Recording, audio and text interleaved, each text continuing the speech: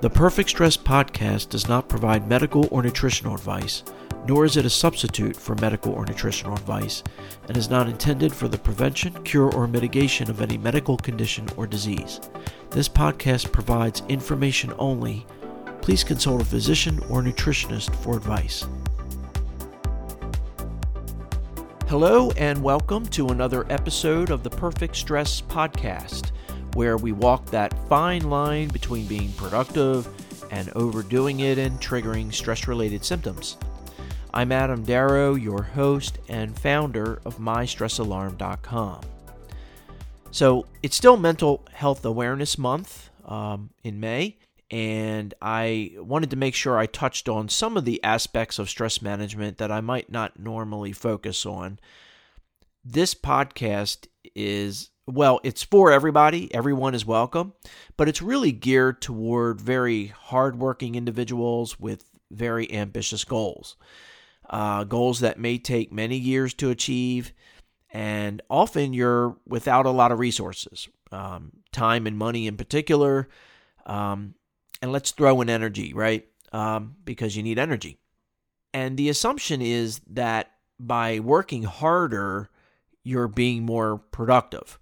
Now, we know that's not always the case, hence the saying, work smarter, not harder. But when you have a big hill to climb, you want to work smarter and harder, right? And I just wanted to pursue that angle of stress management when you kind of exhibit behavior more like you're addicted to work rather than just actually being more productive. Now, I sort of tackled this subject in a couple previous episodes. I did an episode back about 10 months ago, episode 13, Motivational Extremism, in which I focused on motivational speakers and how effective or practical their advice is, or not, as the case may be, for people who may not have the best genes and can't withstand the amount of stress and pressure that they would have you believe you need to in order to be successful. This idea that you have to live and breathe success and essentially go to the extreme, or else you're just playing games and you're not really committed, and so therefore you'll fail. And I questioned that tactic also from a cognitive ability standpoint and pointed out that the research shows that your cognitive function decreases when you don't get enough sleep. And I would think that you would want fairly good cognitive ability when you're working on your goals so you can be successful, right? Anyway, and then about 6 months ago, I did another episode, episode 32, Productivity, How Much is Enough, in which I bring up some extreme cases of people who literally died as a direct result of working too hard, even in the corporate world, all because they were trying to get ahead in the company and felt that in order to do so, they had to work constantly, which meant neglecting their own basic needs, which was very unfortunate. Anyway, I found an excellent article on the BBC website entitled When Productivity Becomes an Addiction. And I'll put the link in the show notes. I wish I could read the whole thing because it's a really well-written article, I think, the way they lay everything out. But I'll just read a few excerpts and give my 2 cents on it. So there's an author and productivity expert by the name of Cyril Poupian. And I'm sure I just butchered that name. It's spelled first name Cyril, last name Peupion. So I don't know how you pronounce it, but anyway, he's quoted in the article as saying, "Most people who come to me are high performers and very successful, but often the word they use to describe their work style is unsustainable, and they need help getting it back on track." Now, if you listen to this podcast, you've heard me mention sustainability many times, including a process I created called sustainability planning, which is separate and distinct from chronic stress monitoring and helps to bridge the gap between reactive and proactive habits. So how sustainable your lifestyle is, to me, is a function of 2 things. Number 1, how much rest you get on an average day. But number 2, your level of satisfaction with the rate of progress you're making on your goals. The latter represents your intrinsic motivation, your natural drive and ambition to achieve your goals, however difficult they may be. And I believe it's innate. It's part of you. You can't change it any more than you can make yourself taller. So it would be a fool's errand to try to suppress that motivation, even a little, in order to make time for healthy habits, or to try to change, but to shame someone into believing their priorities are all screwed up. It's much more effective, to me, to leverage that motivation, to work with it rather than against it. And that's why it's a key component of my sustainability planning, and it's one of the axis on my sustainability matrix, which, as a reminder, you use that to assess where you are in terms of sustainability. The 4 categories being coasting along, squaring a circle, overextended, and chill mode. And if you want to know more about that, you can listen to episodes 9 and 10, Beyond Chronic Stress Monitoring, episode 25, How to Be a Workaholic in 3 Easy Steps, and then episodes 45, 46, and 48, How to Go from Being Reactive to Proactive. So I talk about sustainability quite a bit. It is central to the perfect stress system. But getting back to the article, and here's where it gets interesting, and I quote, he, meaning the Cyril Poupian, I hate to say it because I know I'm not getting it right, but he has classified 3 distinct extreme productivity types. Number 1, the efficiency obsessive. Number 2, the selfish productive. And 3, the quantity obsessed. The efficiency obsessive is hyper-organized and obsessed with detail, he explains. Their desks are super tidy and their pens are probably color-coded. They are the master of inbox zero, but they have lost sight of the big picture and don't know the difference between efficiency and effectiveness. The selfish productive is obsessed with their own goals and shuns collaboration. They are so focused on their own world that if they are asked to do something outside of it, they aren't interested. They do have the big picture in mind, but the picture is too much about them. And the quantity obsessed mistakenly equates productivity with output. They think the more emails I respond to, the more meetings I attend, the more tasks I do, the higher my performance. They face a real risk of burnout. In Poupian's experience, this is the most common type because there is a pervasive belief that more means better at work. So not sure if any of these sound familiar to you. Hopefully not.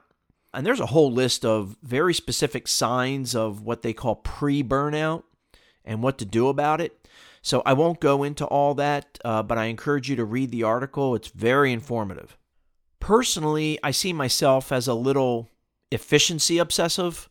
I mean, my desk is clean. There's no clutter. I hate clutter. But I don't have things lined up super straight or anything. I'm not obsessive compulsive like that.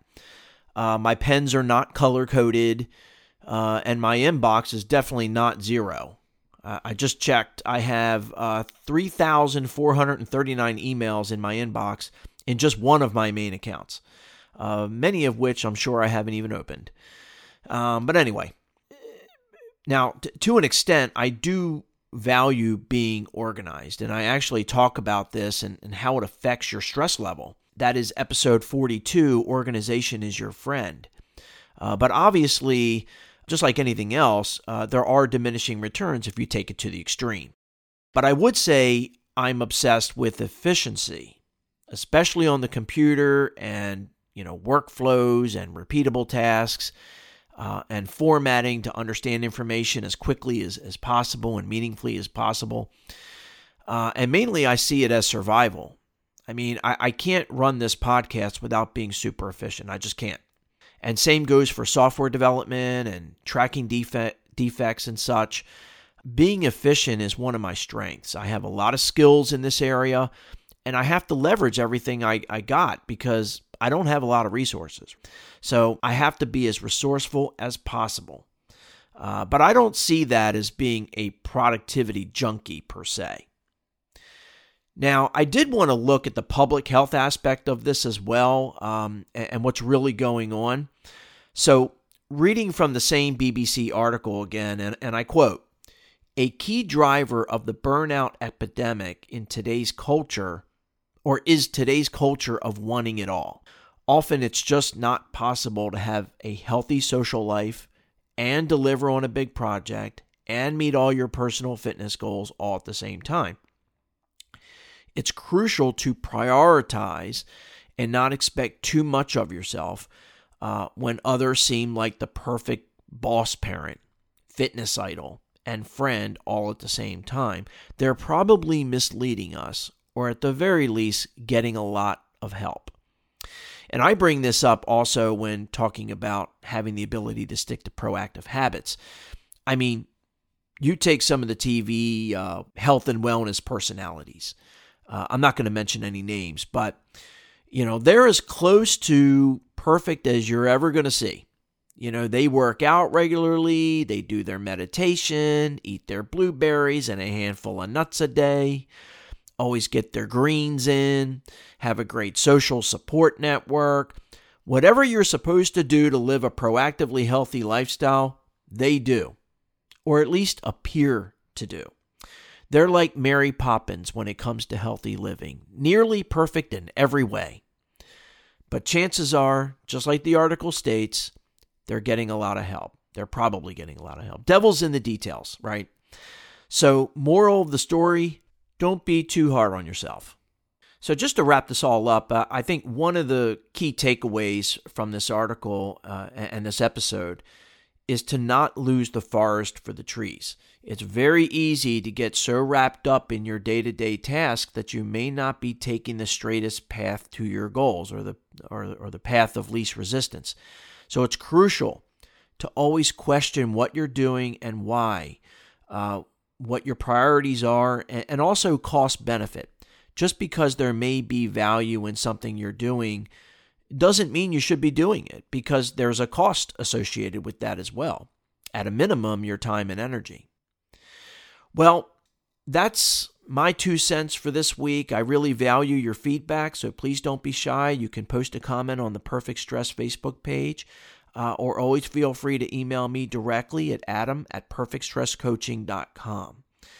That's it for this week. Please stay safe. Wishing you good health and success. And thank you very much, as always, for listening. If you have an autoimmune disorder, heartburn, tension headaches, irritable bowel syndrome, high blood pressure, depression, or something else you think is stress-related, please try MyStressAlarm.com today. It's free for a limited time. There's no wearables or sensors needed, and it takes just 1 minute a day if you're slow. That's MyStressAlarm.com. Anyway, thank you very much for tuning in. And if you'd like to get new episodes automatically, just click subscribe. Also, I'd be much obliged if you left a review or comment. Well, until next time, wishing you good health and success. And remember, stress less to be your best.